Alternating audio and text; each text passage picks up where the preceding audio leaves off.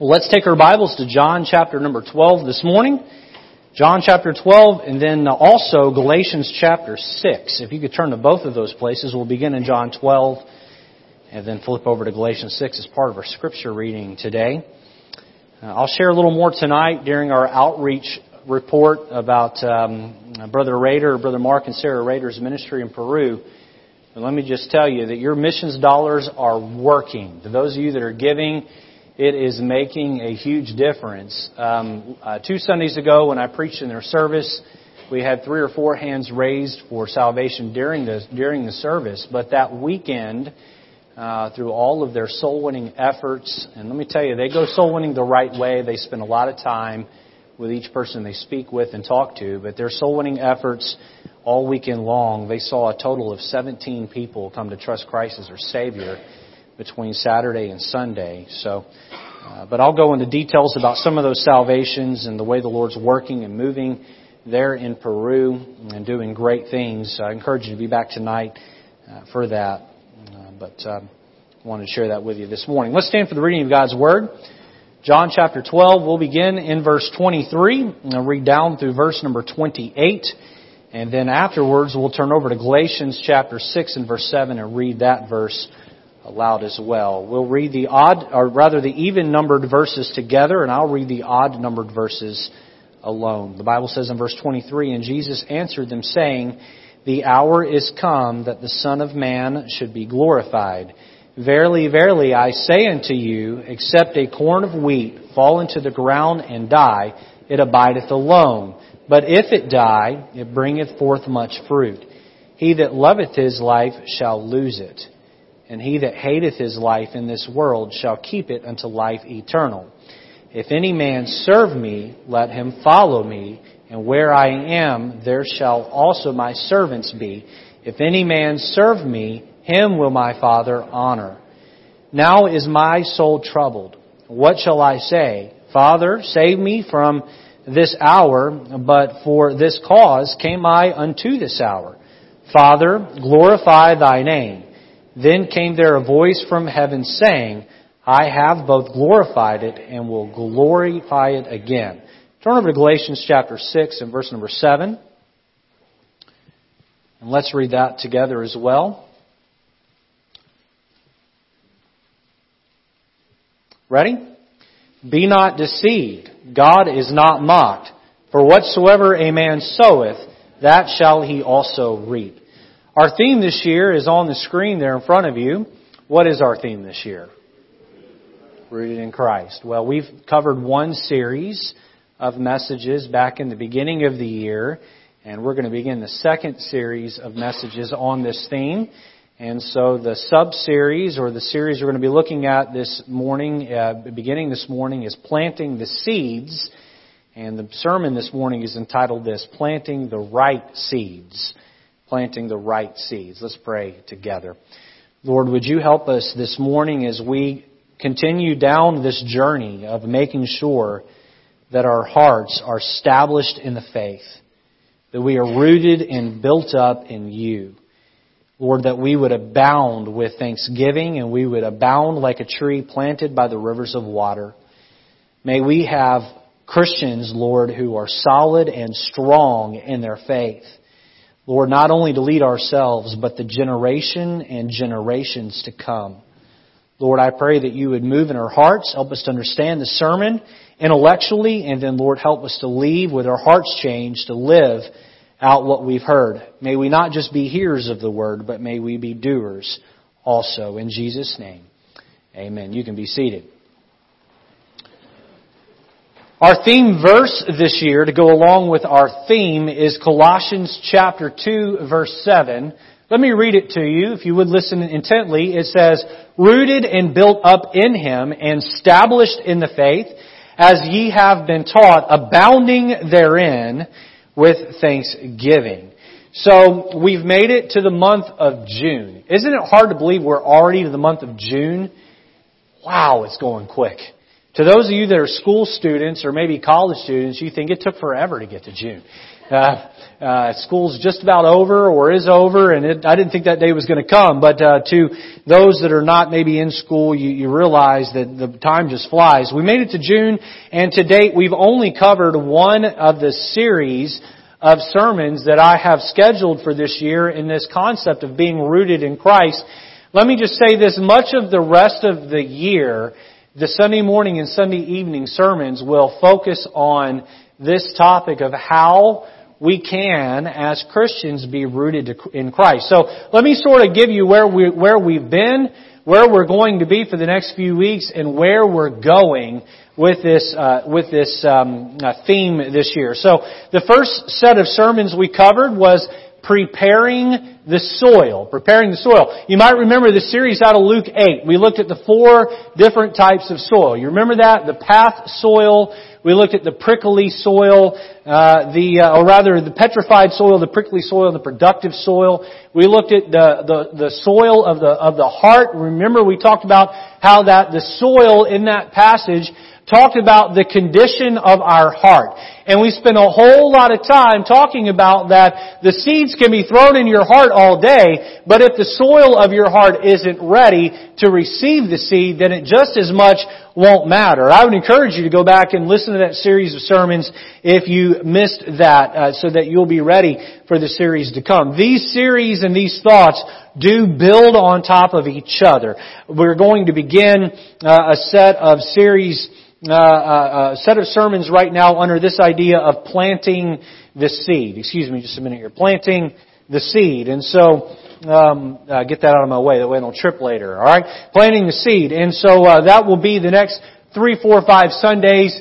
We'll be looking at that topic. And then after we finish the sermons on planting the seed, we're going to move on and talk about protecting the sprout. Alright, you planted the seed and it's beginning to take root and grow. How do you make sure that sprout that shoots out of the ground it develops into a tree that's planted by the rivers of water that bringeth forth its fruit in its season, as Psalm 1 states? Well, we're going to talk about how to protect the sprout, and then once that sprout has developed into a full-blown tree, we'll talk about producing through the Spirit. Producing through the Spirit. And each of these are series of sermons that we'll look at, and then we'll finish by looking at persuading for the Savior. Persuading for the Savior, how to get other folks to follow along, and how to share your faith with other folks. So that will be pushing toward the end of the year, the end of the fall, beginning of winter. And so that's what we have in store. But today we begin talking about planting the seed. Planting the seed. Now, let me just say this. You can take us back to our theme slide there, or back to the next slide. Let me just say this, and to set up the sermon this morning. By the way, go ahead and turn over to Matthew chapter 13 with me, if you will. We're going to read a parable that Jesus gave in just a moment out of Matthew 13. Christian, each day, some sort of seed is thrown into the soil of your heart. Truth be told, for most churchgoers, which would be everybody in the auditorium this morning, maybe some listening online, you have your own church, but enjoy tuning into ours.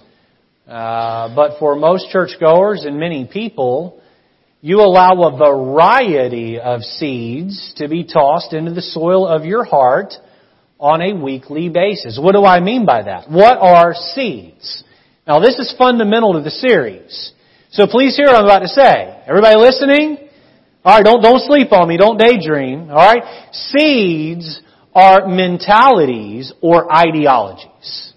Seeds are mentalities or ideologies. Now, you show up, if you come on just Sunday mornings, you show up and you listen to a 30 to 50 minute sermon from this pulpit once a week. If you come 3 times a week, then you can multiply that time by either 2 or 3, depending on how many times you come. So that means at the most, you're getting just under 3 hours of a sermon from this pulpit every week. Do you know that the world has you for the remaining 165 hours?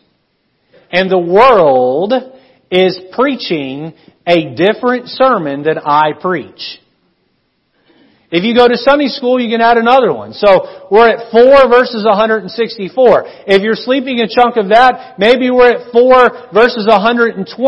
But the commercials on TV, the shows on TV, the programs on the radio, the conversations you have at work, the advertisements on the billboards and the store windows, and the folks that you talked about. I had a long conversation with my missionary brother yesterday, and he was telling me about some app he used to have on his phone that would allow, I think it was Quorum or something like that, where you can just field questions of any sorts, religious or secular or whatever. And he said he got so wore down by the hatred toward Christians. So he deleted the account, deleted the app. But the message out there is in direct contradiction to what the Bible says and teaches and what's preached here in pulpits like this around the country and globe. But we have this mixed bag, this mixed sack, this mixed handful of seeds of ideology that are thrown out into the soil of our heart every single week. And you know what we try to do oftentimes? Tell them I said hey. You know what we try to do oftentimes is we try to reconcile opposite positions. How many of you here have ever heard of the concept of theistic evolution? You know what theistic evolution is? It's trying to take the hand of evolution and the hand of God and getting them to hold hands. You know what that is? That's taking opposites and trying to reconcile them. And you say, I would never believe in theistic evolution. Do you know that on some minor level, we face the temptation of taking secular worldly ideas and trying to get them to compromise with a biblical belief, and we try to find some middle ground. You know what that breeds? Please don't miss this. What it breeds is lukewarm mediocrity in the heart of a Christian.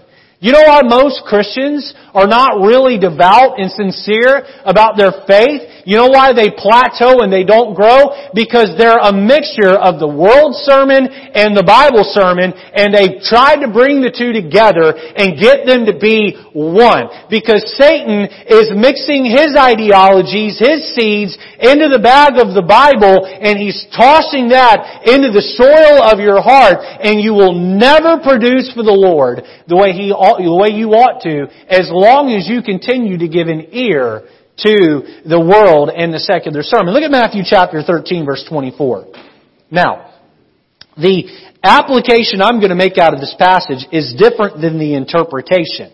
Before we read 24 down through verse 30, let me say that this is talking about those who will go to heaven and those who will go to hell. That's the interpretation of the passage. I'm going to make a different application. Look at verse 24. Another parable put he, Jesus, forth unto them, saying, The kingdom of heaven is likened to a man which sowed good seed in his field, but while men slept, his enemy came and sowed tares among the wheat and went his way. But when the blade was sprung up and brought forth fruit, then appeared the tares also. So, are you picturing this? There was a field of wheat planted, and while the farmers slept, some enemy came in and threw seeds of tares into the field, and the tares, or the weeds, and the wheat grew up together, and you could not tell the difference by appearance from the tares and the wheat. But it was clear that not everything there was wheat. So now what do you do? Look at verse 27. So the servants of the householder came and said unto him, Sir, didst not thou sow good seed in thy field? From whence then hath it tares? He said unto them, An enemy hath done this. The servant said unto him, Wilt thou then that we go and gather them up? But he said, Nay, lest while ye gather up the tares, ye root up also the wheat with them. Let both grow together unto the harvest. And in the time of harvest, I will say to the reapers, Gather ye together first the tares, and bind them in bundles to burn them, but gather the wheat into my barn. Now, the interpretation of the passage here is that God intended for all men to be saved. Satan came along and diluted or messed up the field of harvest, and so God will gather those who end up not putting their faith and trust in Christ, so they'll end up going to hell, and those that have put their faith and trust in Jesus and His salvation will go to heaven. Let me make a different application here. You have had good seed of God's Word thrown into the soil of your heart. But Satan is also working hard, standing on the opposite end of the field, throwing his ideologies into the soil of your heart. And they both grow up together. And if we're not careful, the bad seed of sinful ideologies and secular thinking will choke out and harm the good seed of righteousness that God intends for us. This morning, while I could take time to focus on the dangers of the bad seed of Satan, I could take the time to do that. I'm not going to do that. What I am going to do this morning is focus on the seeds or godly mentalities that Christ has commanded His disciples to have planted into the soil of their hearts. So, you with me this morning? There's Satan's seeds of sinful and secular ideologies. There's the seeds of the Savior of sanctification and growth and holiness, and both are trying to be thrown into our heart. This morning we're going to, instead of focusing on Satan and his bag of seeds, we're going to focus on the Savior and the seeds of righteousness that He wants thrown into our heart. Now, here's the proposition of the message this morning. I propose that if we plant the right seeds in our heart, then we can begin the process of having spiritual fruit that remains. So, here's the thought. There is the fruit of the Spirit. Everybody know what the fruit of the Spirit is? Galatians 5. Love, joy, peace, long-suffering. You all know the song, right? How many of you the song helped you get them down in order? Are there a few of you in here? Okay, we'll sing it more and then you'll get them all down in order. I'll tell you really quick something funny here. I was on a trip with my pastor as a teenager, and he started going through the fruits of the Spirit, and he got them out of order. But I knew the song, and so I corrected him. And then he corrected me for correcting him. And he said, if you really had the fruits of the Spirit, you wouldn't have corrected your pastor. So, and my face turned red, and I put my head down, and we were going on a trip. And I didn't say anything the rest of the trip.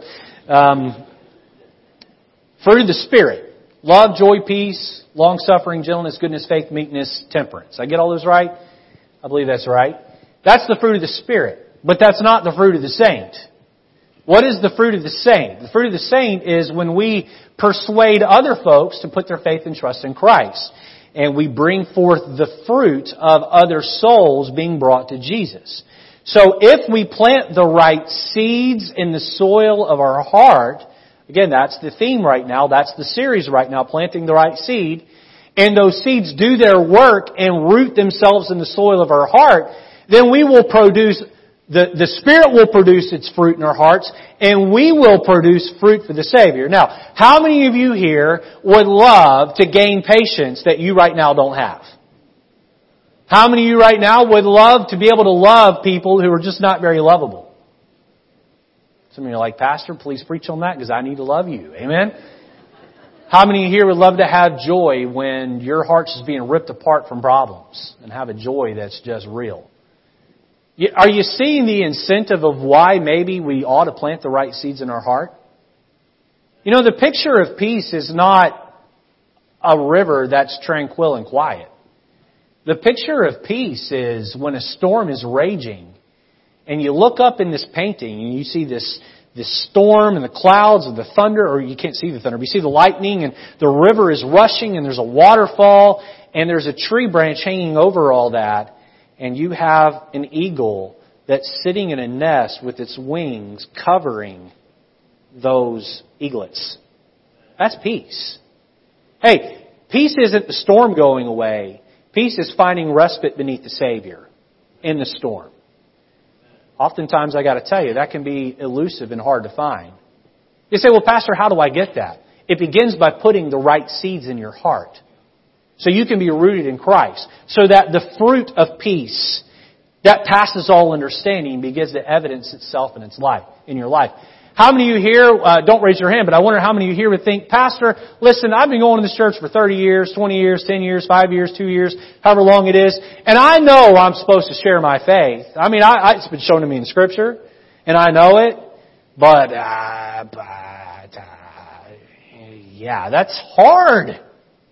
I don't know how to do that. It's scary. I know a lot of Christians feel that way. You know, if you put the right seeds in the soil of your heart, sharing your faith with others becomes natural. God leads you to a place where you can do that naturally. Is there a little bit of incentive to maybe get the right seed in the soil of our heart?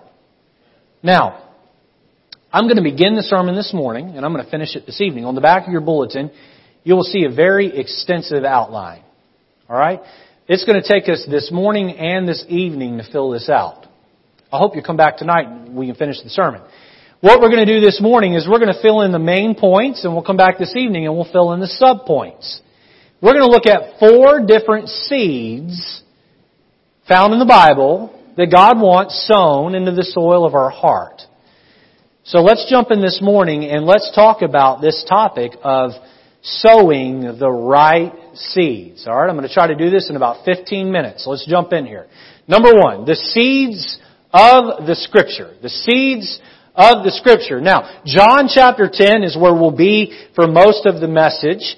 And so we're going to look at 3 types of seeds out of John 10. But I had to work this one in here because 1, it's in the Bible, and 2, it's so vital that we get this one in. Turn over to Luke chapter 8. Hold your place in John 10. Turn over to Luke chapter 8 and look with me at, we'll begin in verse 9 and read down to verse number 11. This is where we talked about the preparing the soil of the heart.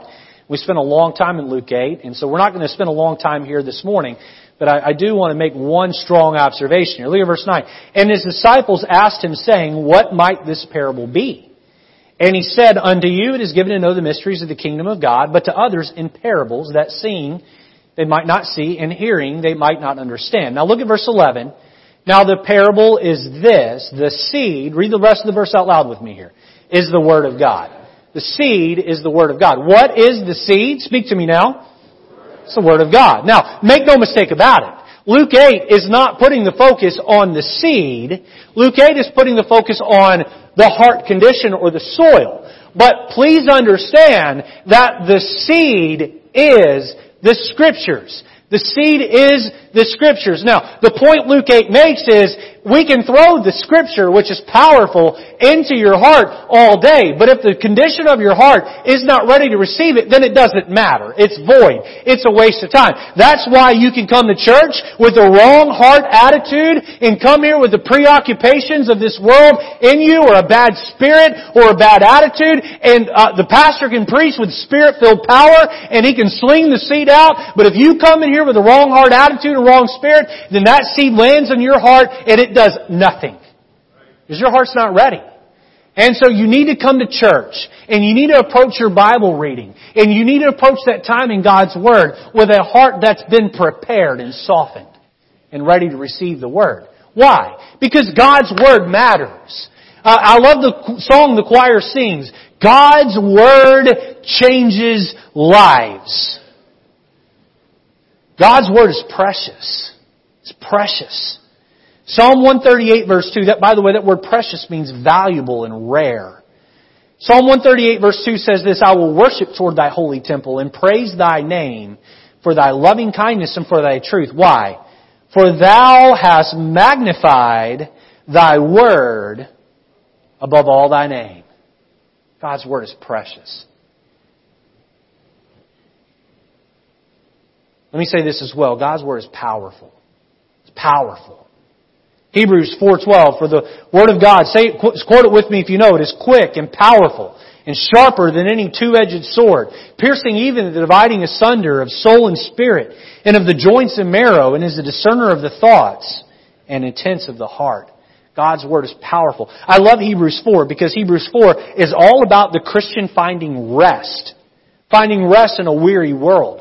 And then it builds to the apex of verse 12 that says, God's Word is sharper than a sword that cuts away all of the things that hurt the peace in the heart of a Christian, hurts the rest in the heart of a Christian, the cares and the worries and the pain and the hurt. What is the Word of God? It's precious.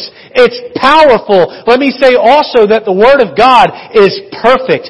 Psalm 19 verse 7, one of the scripture songs we've been singing, says this, the law of the Lord is perfect, converting the soul. The law of the Lord is perfect, converting the soul. From Genesis 1:1 to Revelation 22:21. I heard a preacher put it this way one time. From the table of contents to the book of maps. It's perfect everywhere in between. Amen?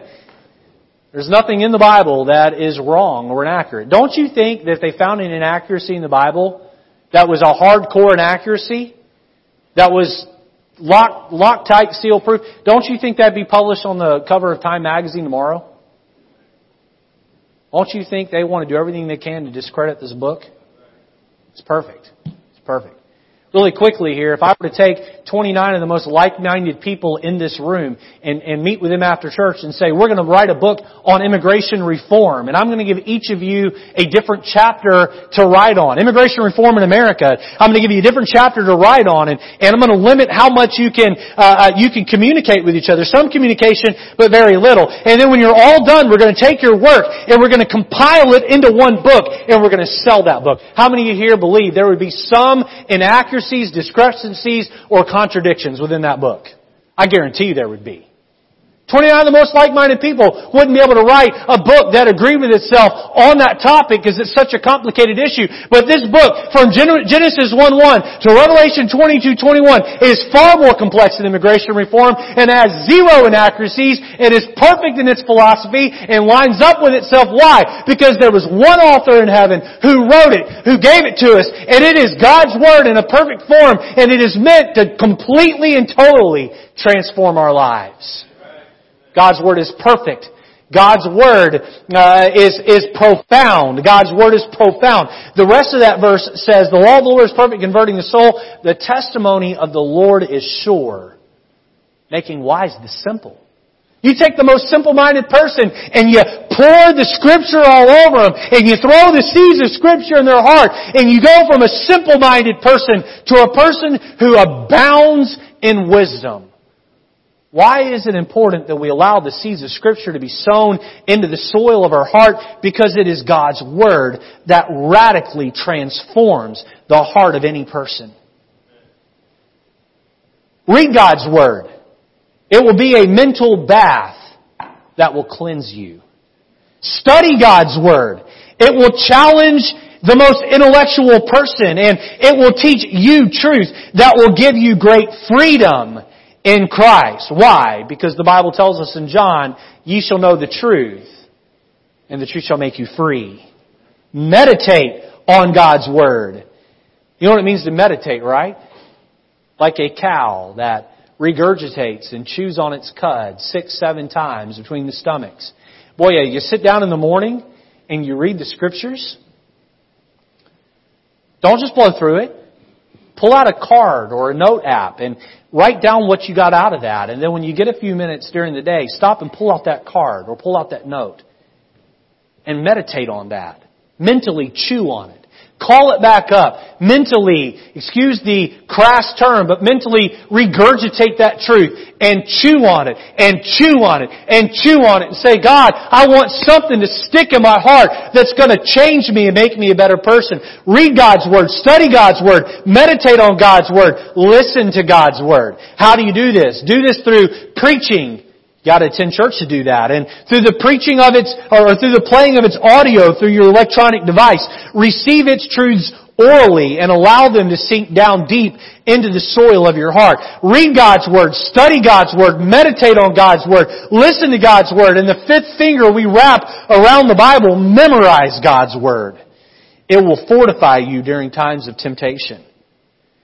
Remember, there is a battle of ideologies, Christian. Satan is seeking to toss the seeds of sinful ideas into your heart, secular ideas in your heart. God's desire for the seeds of His ideas is the Scripture that ought to be tossed into the soil of our heart.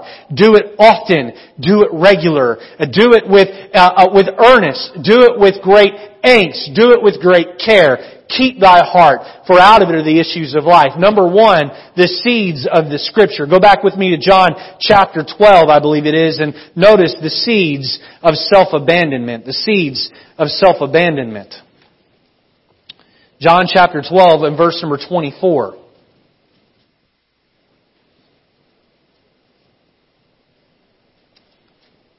Verily, verily, I say unto you, except a corn of wheat fall into the ground and die, it abideth alone. But if it die, it bringeth forth much fruit. He that loveth his life shall lose it. And he that hateth his life in this world shall keep it unto life eternal. There's a very dangerous, very sinful ideology that has grown into full harvest into the hearts of many of you listening to my voice today. This is an ideology that has grown into full harvest into my heart more than once. And here it is. 2 Opinions, chapter 4, verse 13. Ready? I can do all things through me, which strengtheneth me. I can do all things through me, which strengtheneth me. I'm going to share with you this morning the greatest mistake I have made as a Christian. I believe it's a mistake many of you are making right now. The greatest mistake I have made as a Christian is trying to obey the Bible through my own willpower. Well, the Bible says not to cuss, then I got to work real hard not to cuss. The Bible says not to have pride, then I got to work real hard to be humble. The Bible says that I've got to go to church, and I got to work real hard to be faithful to church. You say, well, Pastor, isn't there any room for my own free will to exercise? I'm going to get to that in a minute.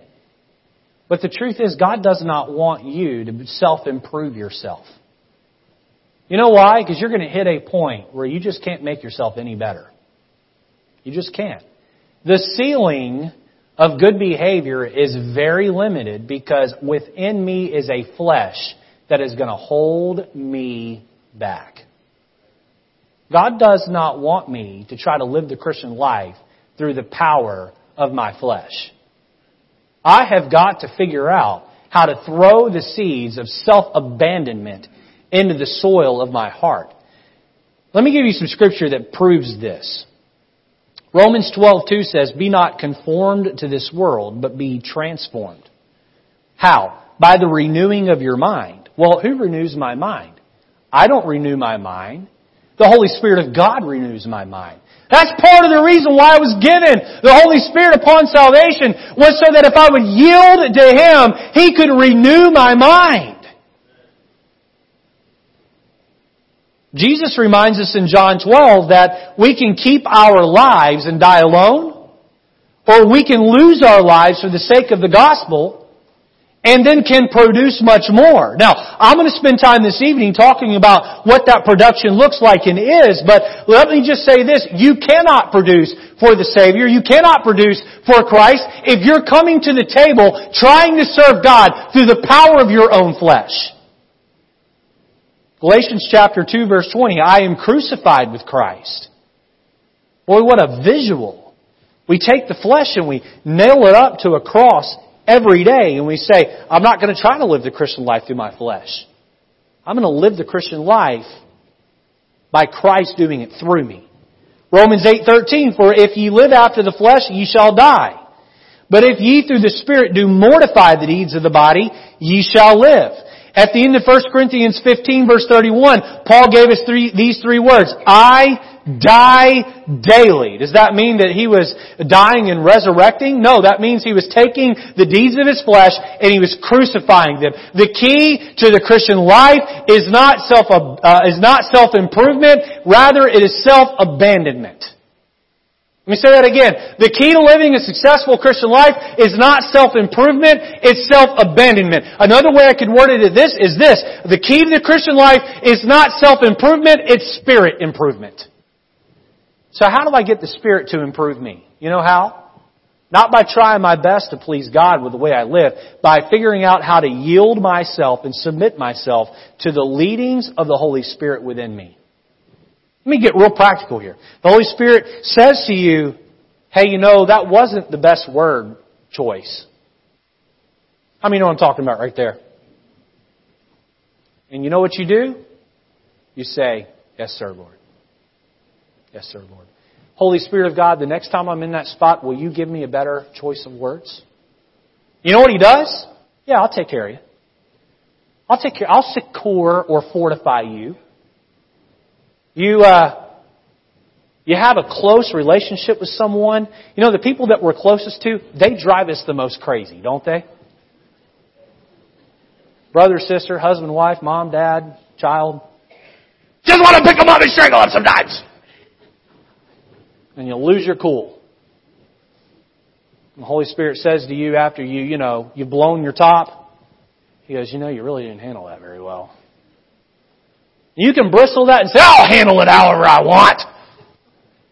You know what that is? That's self-improvement. Or the lack thereof. Or you can say, Lord, you're right. I didn't handle that right. The next time I get into a heated situation like that, will you please give me patience and long-suffering? The seeds of self-abandonment. I can't do it. I'm going to fail miserably every time. When the situation's dire enough, I'm going to fail. Holy Spirit, you're going to have to take the controls and do it for me. Jesus said that if you don't die, you can't produce much fruit. And He didn't mean your body die. He meant that you're going to have to die to yourself. The seeds of the Scripture, the seeds of self-abandonment. Number 3, the seeds of servitude. I hasten. Look at John 12, verse 26. It says there, if any man serve me, let him follow me. And where I am, there shall also my servants be. If any man serve me, him will my Father honor. Now, what an odd request. Seeds of servitude? Why is that an odd request? Because everything about this verse flies in the face of what society teaches us. Hey, to serve or to be served? That's really the question for the Christian. Am I going to serve others or am I going to work to be served? You know what corporate America teaches us? Climb the ladder so other people will follow you and do what they're told. Isn't it? The dream is to have the corner office. Why? So other people can run in and out of your office and serve you? So other people will take care of your requests? Now, there's leadership, and you can be a servant leader. Amen? There's a place to be a servant leader. By the way, husbands, fathers, God has called you not to be dictatorial and boss your wife around. He's commanded you to be a leader through being a servant to those that follow you. Does anybody here question who was in charge of the disciples when Jesus walked the earth? It was Jesus, wasn't it? But do you think Jesus was sitting on a throne getting a foot massage? Bossing people around? Is that how Jesus led folks?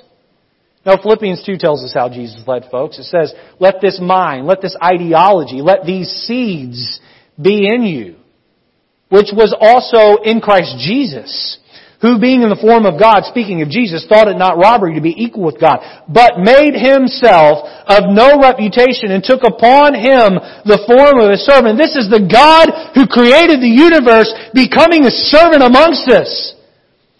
Being found in fashion as a man, He humbled Himself and He became obedient unto death, even the death of the cross. I love the fact that we have the story of Jesus written from 4 different perspectives. The book of Mark shares the perspective of Jesus as a servant. And even Jesus Himself taught in Matthew 23:11 that the greatest among you is to be the servant of all. Are you sowing the seeds? Are you allowing the seeds of servitude to be sown into the soil of your heart? Let me give you one more seed type from John 12 here. This will be bullet point, main point number 4. The seeds of suffering.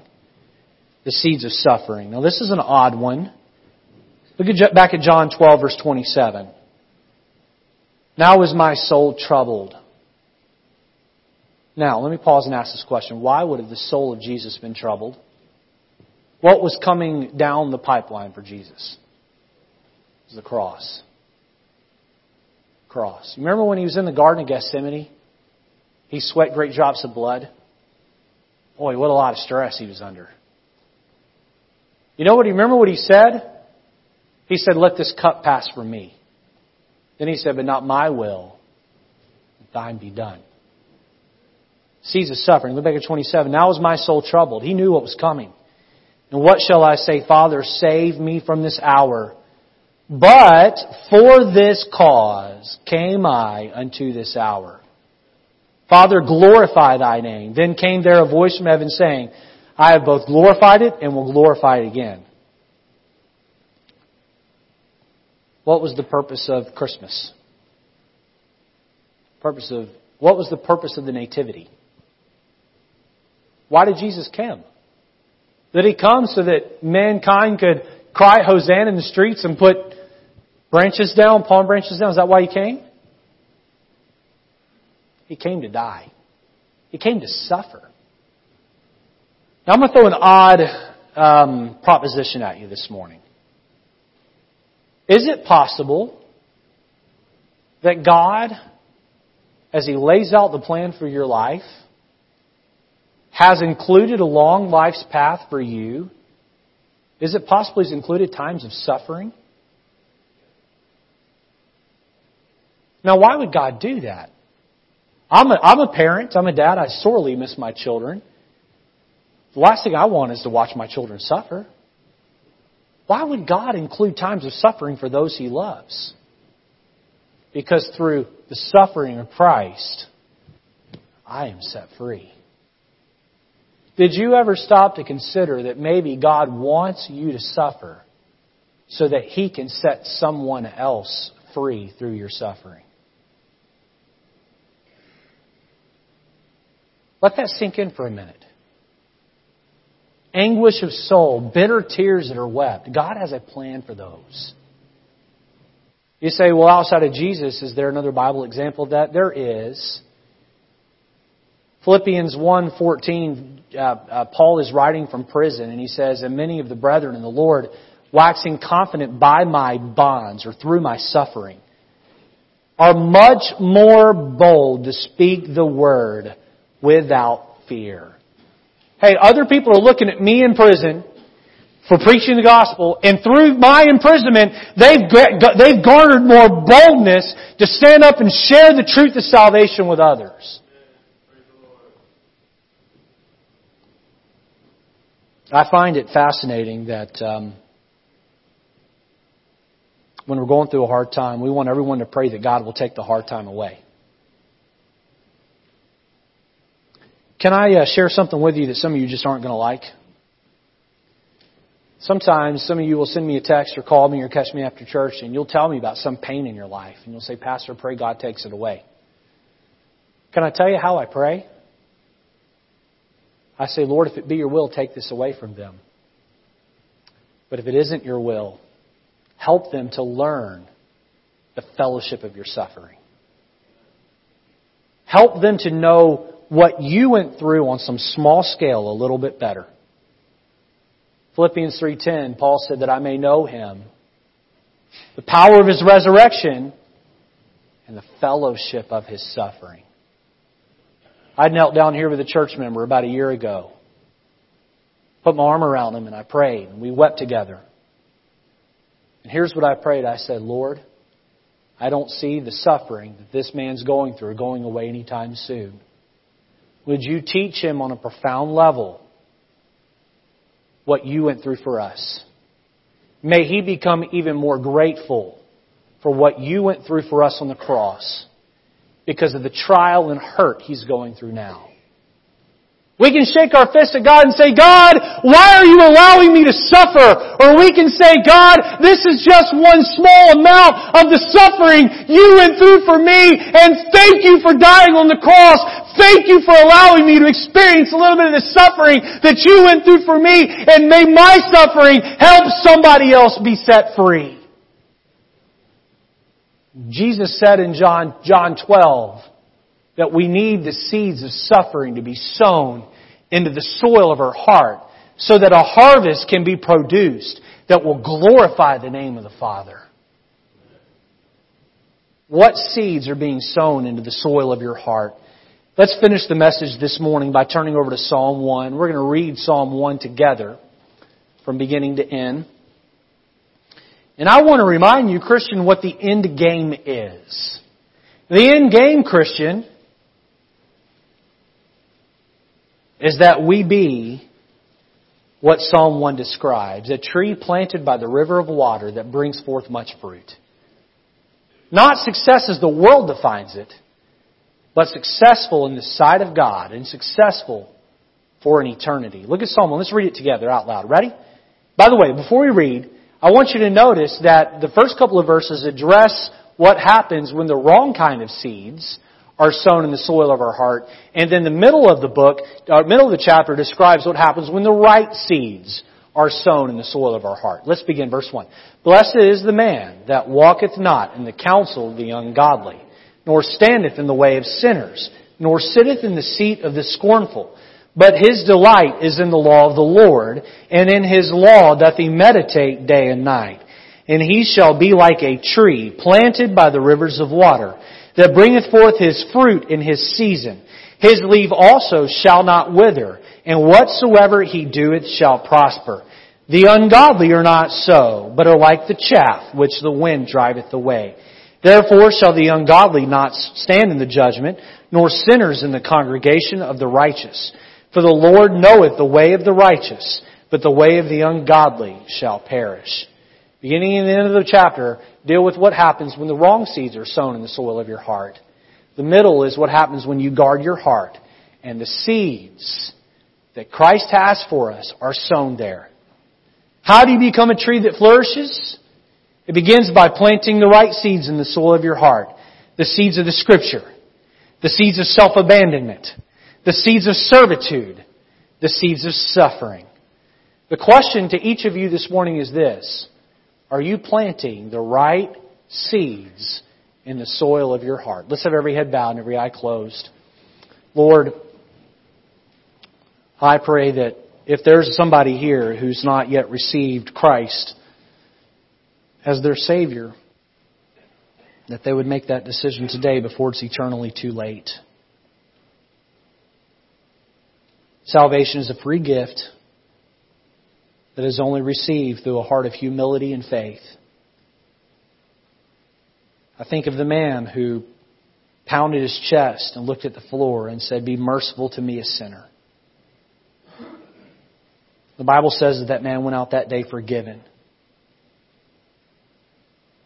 May we not have a Pharisee in the room who is somehow depending on their self-righteousness to get them to heaven. Lord, I pray that if there's one here today that has not put their faith and trust in You, before they leave, we get hold of me or one of the other folks here and allow us to share with them Christ. Then, Lord, for those that are saved, which I believe to be the large majority of folks here, would You help us to evaluate the mentalities and ideologies that are being thrown into our hearts? Lord, may we have the right seed planted in our heart.